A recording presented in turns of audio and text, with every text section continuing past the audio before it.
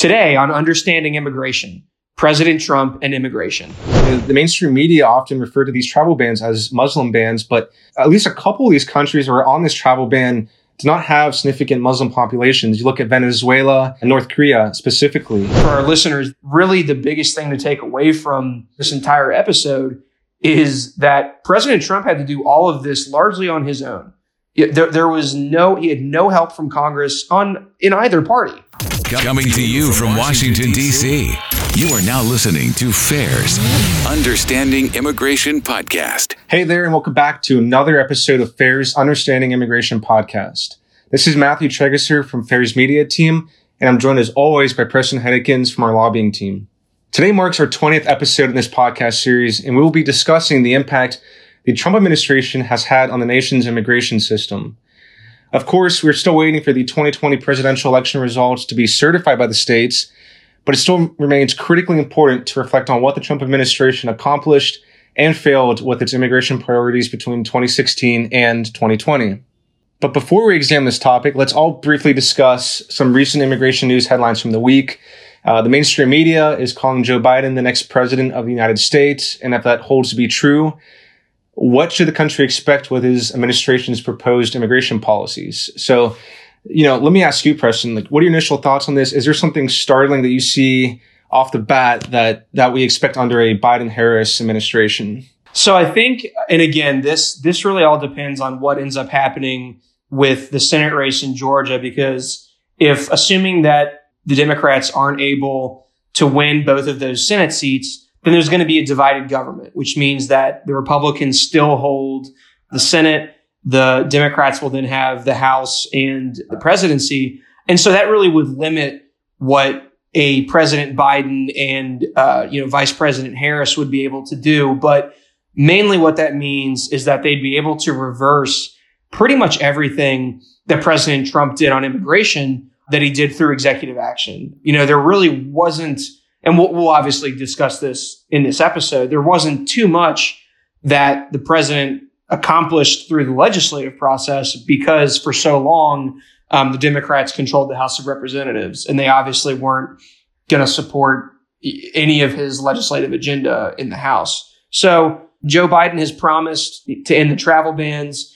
He's going to rescind all of the agreements with the Central American countries and with Mexico that really prevented that huge wave of asylum seekers from coming in back in the summer of 2019. And he's also promised to stop deportations for 100 days until they, in what he's saying, until they kind of figure out what their priorities are going to be. So there's a lot that a President Biden would be able to do just with a pen and a phone. And he saw how President Obama, who he served under, was able to do that. And we saw how President Trump was able to do that as well. There's a lot that the president is able to do just from behind the Resolute desk.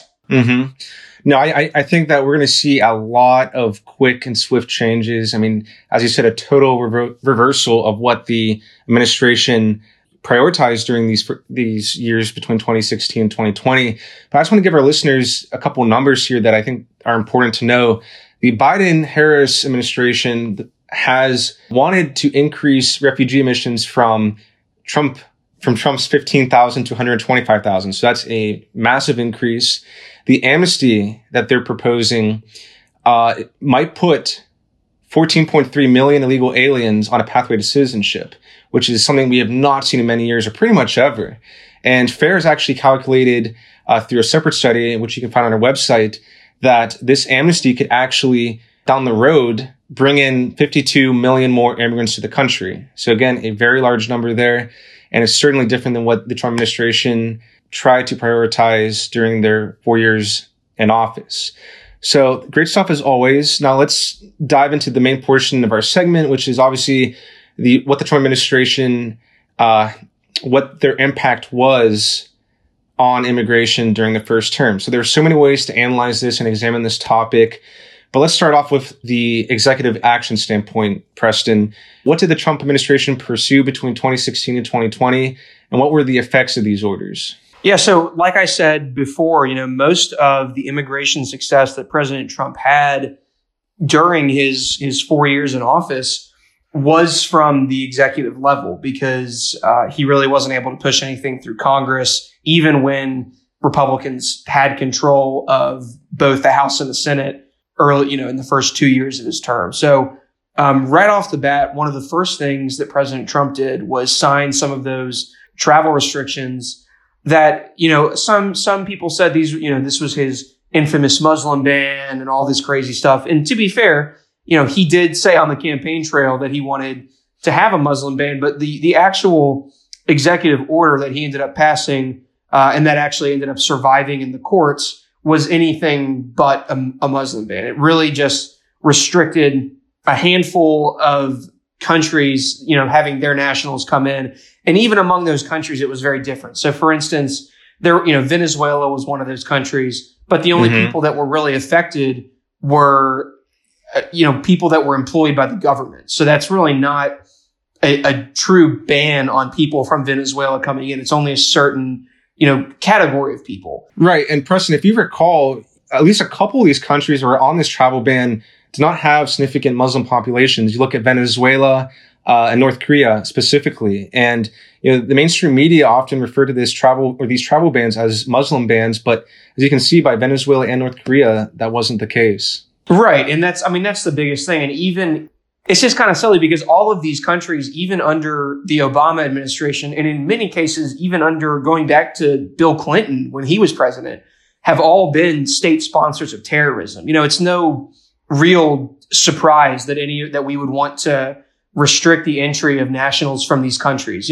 It would, if President Trump really wanted to enact a Muslim ban, he would have gone after countries that have, first of all, a huge population and huge, numbers of Muslims in their country. Like he would have gone after Indonesia. He would have gone after, Saudi Arabia, right? Countries that have huge numbers of Muslims in their countries. And he didn't. He went after countries that the intelligence community, that the defense community has known for decades to be either state sponsors of terrorism or, in the case of Yemen and Somalia, to not really have functioning governments that could control who is entering and leaving their country. So, so that was one of his first really immigration related acts, was these travel restrictions. And these are still in effect, as of the time of this episode. Again, these are, restrictions that Joe Biden has promised to overturn if he's, the president.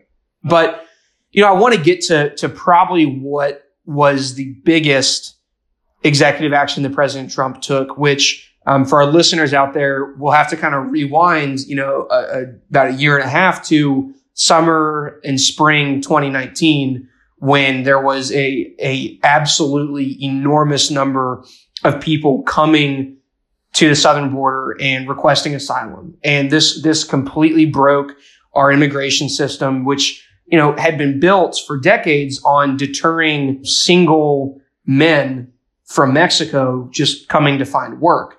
It in no way was prepared to deal with hundreds of thousands of people coming from Central American countries, who many of them had families, extended families, children, and they were not avoiding Border Patrol, but in fact seeking them out so that they could begin the asylum process in the U.S., knowing that they would probably be released into the U.S. until they had to go through the immigration court system. And so President Trump declared a national emergency at the border, and part of that was to build the border wall, but also it shifted some resources, including personnel, to the border to make sure that we had enough people to process the tens of thousands of people that were coming in every month, that we had enough asylum officers to deal with people that were making all of these asylum claims, which frankly, Border Patrol was just overwhelmed and they couldn't handle this. And we know this was a big deal because even the New York Times, which is,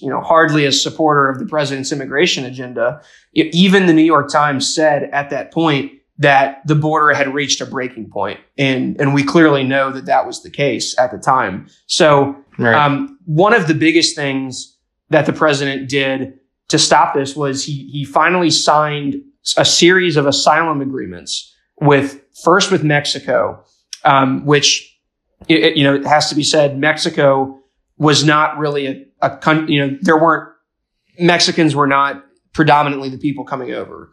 But the people from Central America were having to come through Mexico.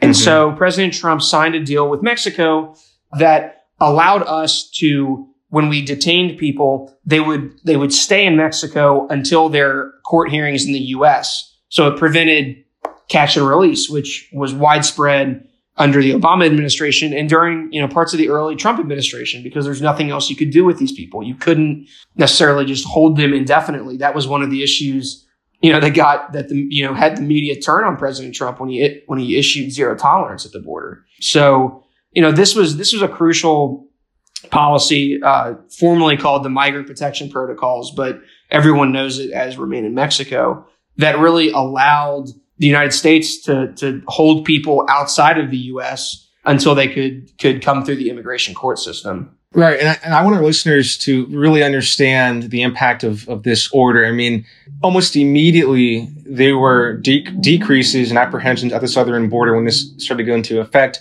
because it was starting to deter meritless asylum seekers, or, asylum seekers who weren't really coming for asylum, but they were more so coming for better wages and economic opportunities. And, if we remember in 2019, during the height of our border crisis in the month of May, there were 144,000 illegal aliens apprehended at the southern border, which was a number we haven't seen in about a decade. And then just shortly after this EO went into effect, those numbers started to go down by the tens of thousands, and just had an immediate and really successful and effective effect on, again, deterring meritless asylum seekers and also just gaining control of that southern border, which was absolutely not in control in 2019. Yeah, and again, it's really unfortunate, because during this entire process, everyone knew that something was wrong at the border. Everyone knew that our asylum process was broken.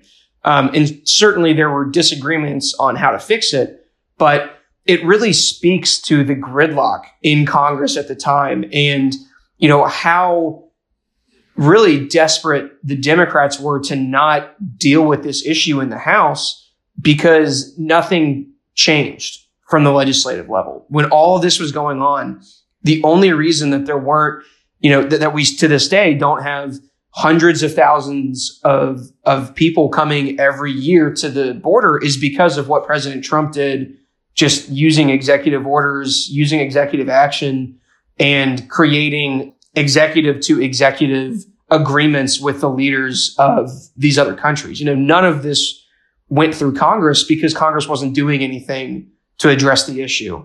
And for our listeners, that's really the biggest thing to take away from, really this entire episode, is that President Trump had to do all of this largely on his own. He had no help from Congress in either party.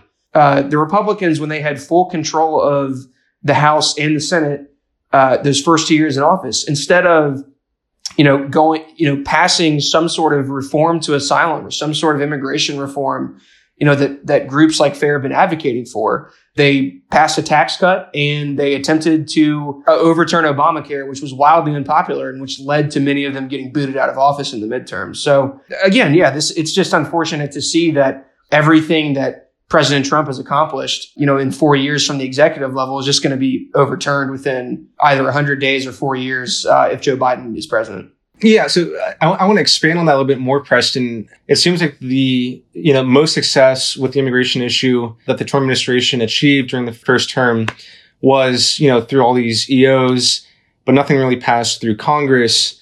So do you envision, I guess, any real immigration reform happening with a Biden-Harris administration and their influence on Congress now? We're looking for more permanent items, not items that are going to be reversed, very quickly, depending on the administration.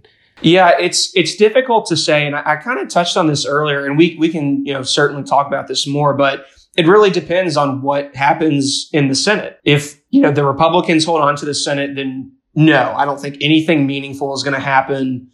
I think the issue has gotten very polarizing to the point where I don't see that there would be 10 Republicans willing to cross the aisle and work on, some sort of giant immigration legislation. I just don't see that happening. I mean, surely there's a handful that could and that probably would, but I really think that immigration has gotten to this point where everything is at the executive level. It's too toxic to deal with in Congress, at least without a huge majority. And so that's why I'm saying I don't think that Joe Biden would be able to push substantial legislation through a razor-thin Democratic majority in the House and a Republican majority in the Senate. Now, that maybe changes a little bit if the Democrats do win both of those Senate races in Georgia and they do have a razor-thin majority in the Senate and in the House, and they have Joe Biden in the White House. I think that certainly changes a lot because then, first and foremost, he'd be able to probably confirm more, kind of fringe, hardcore people into his administration in general, because he wouldn't have to negotiate with Mitch McConnell. But also, you could hold together 51 Democrats and, the 220 or 230 House Democrats to push through some sort of legislation with the blessing of the White House. And I think that Joe Biden would have a lot more success with that in that scenario in trying to pass legislation. Because he was in the Senate for 40 years. He knows how it works. He knows how to get bills through Congress, and ultimately to the president's desk. So, I think that the chance certainly goes up, if the Senate flips to the Democrats. But the way that it's looking now, I think it's gonna stay kind of on this executive level that we saw under Obama and that we saw under Trump. Right. So if we keep looking at, legislation, especially under the Trump administration, I think one of the most prominent pieces that we saw, not really developed by the Trump administration, but by members of Congress, was the RAISE Act, which we kind of touched on in our previous episode on merit-based immigration. And this was, of course, legislation sponsored by Senators Tom Cotton of Arkansas and David Perdue of Georgia. But what exactly happened with this? This seemed like such a great piece of legislation. And, again, it sort of transformed our immigration system into a merit-based immigration system where you were awarded points based on different skill sets. But again, it seems to me like this kind of disappeared, even though, the Senate was obviously Republican dominated, and this was a priority of the Trump administration. But was it just House Democrats that basically stymied all efforts of this? And, can we see this ever being reintroduced in the near future under a potential Biden-Harris administration? Yeah, at least on the Senate side, it really wasn't the Democrats that killed it. It was actually, the Republicans, because Republicans didn't want to deal with the issue of immigration. And there were so many people that had different ideas on what to do with immigration, right? This was a great bill from Senator Perdue and Senator Cotton. And it's certainly one that I know a lot of groups that want real immigration reform supported.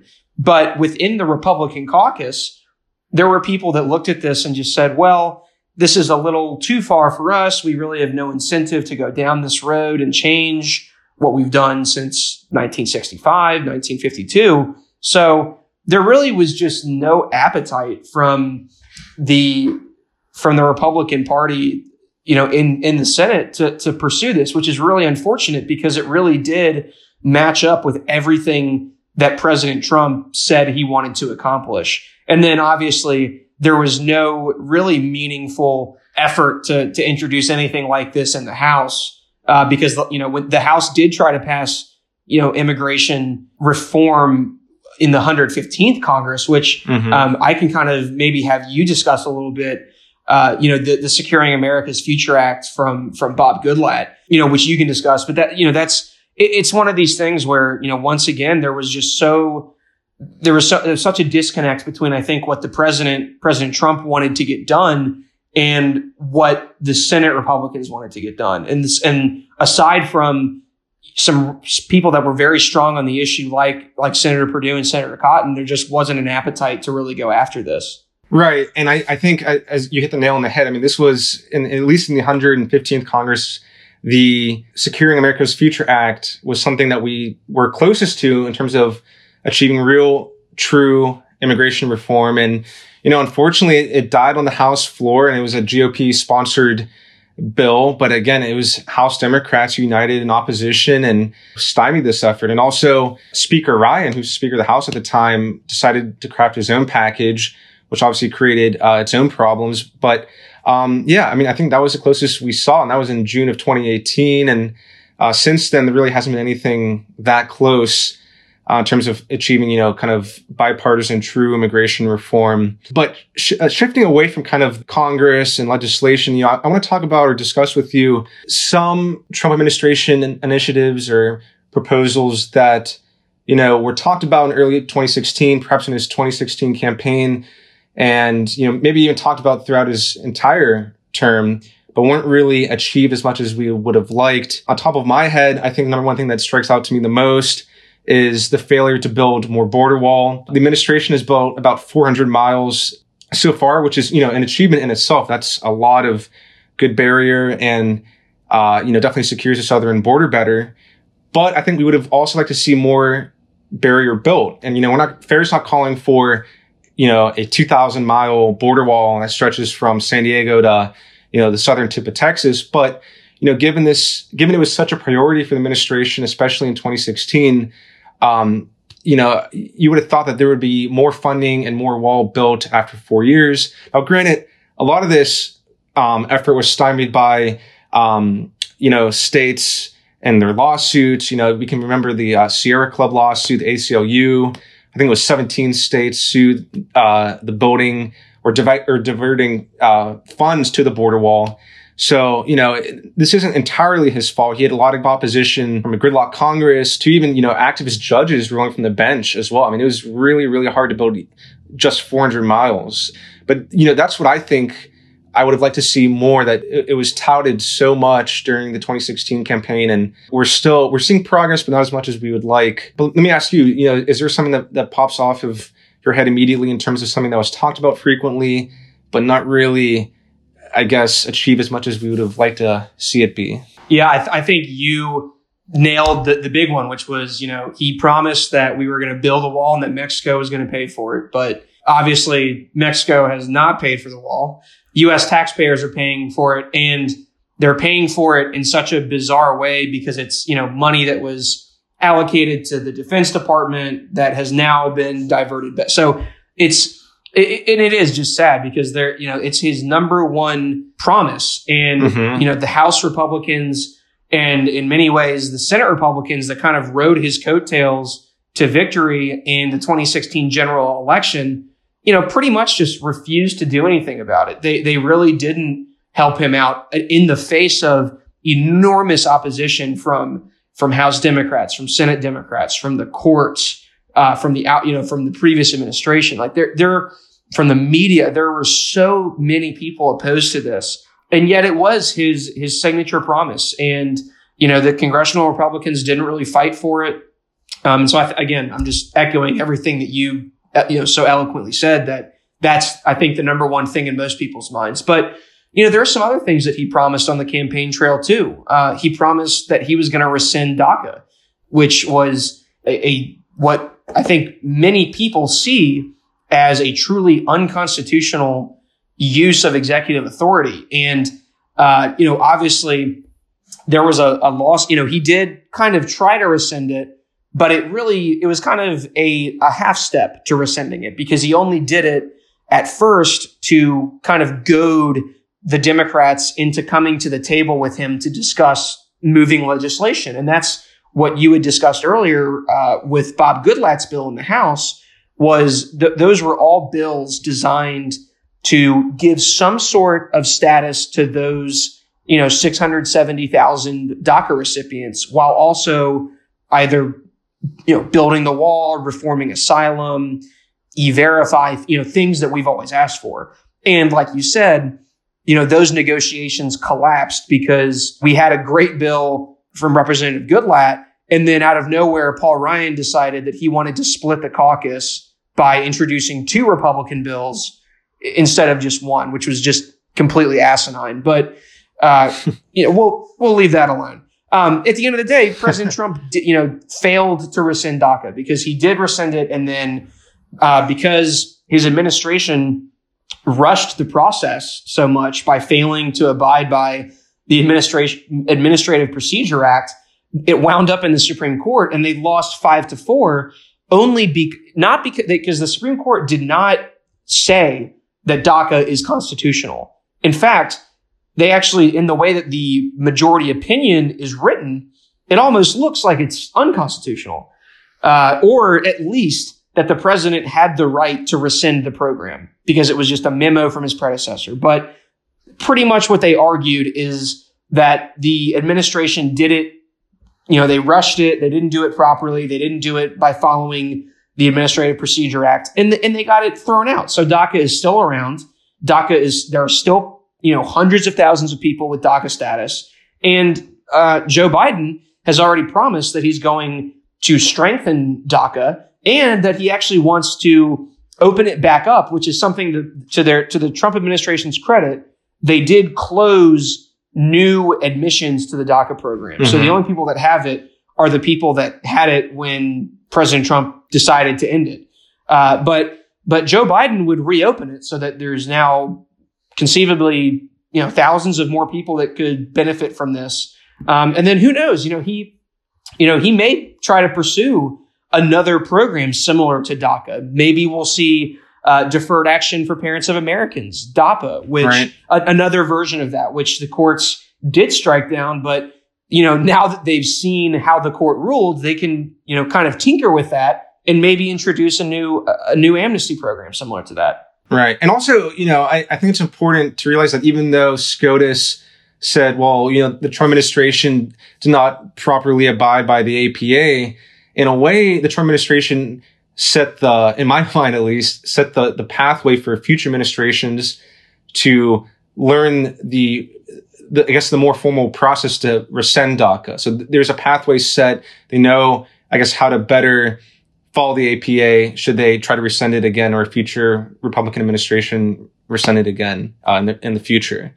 Another thing I want to talk about too is, and this is kind of a smaller topic, but the Trump administration, they prioritized these worksite enforcement and removal operations all throughout the country, all throughout, the 4-year term. And, I think we talked about this in a previous podcast episode, but, one of the most prominent operations was the Mississippi ICE enforcement and removal operations that occurred in 2019, where, more than 700 people were arrested at these food processing plants.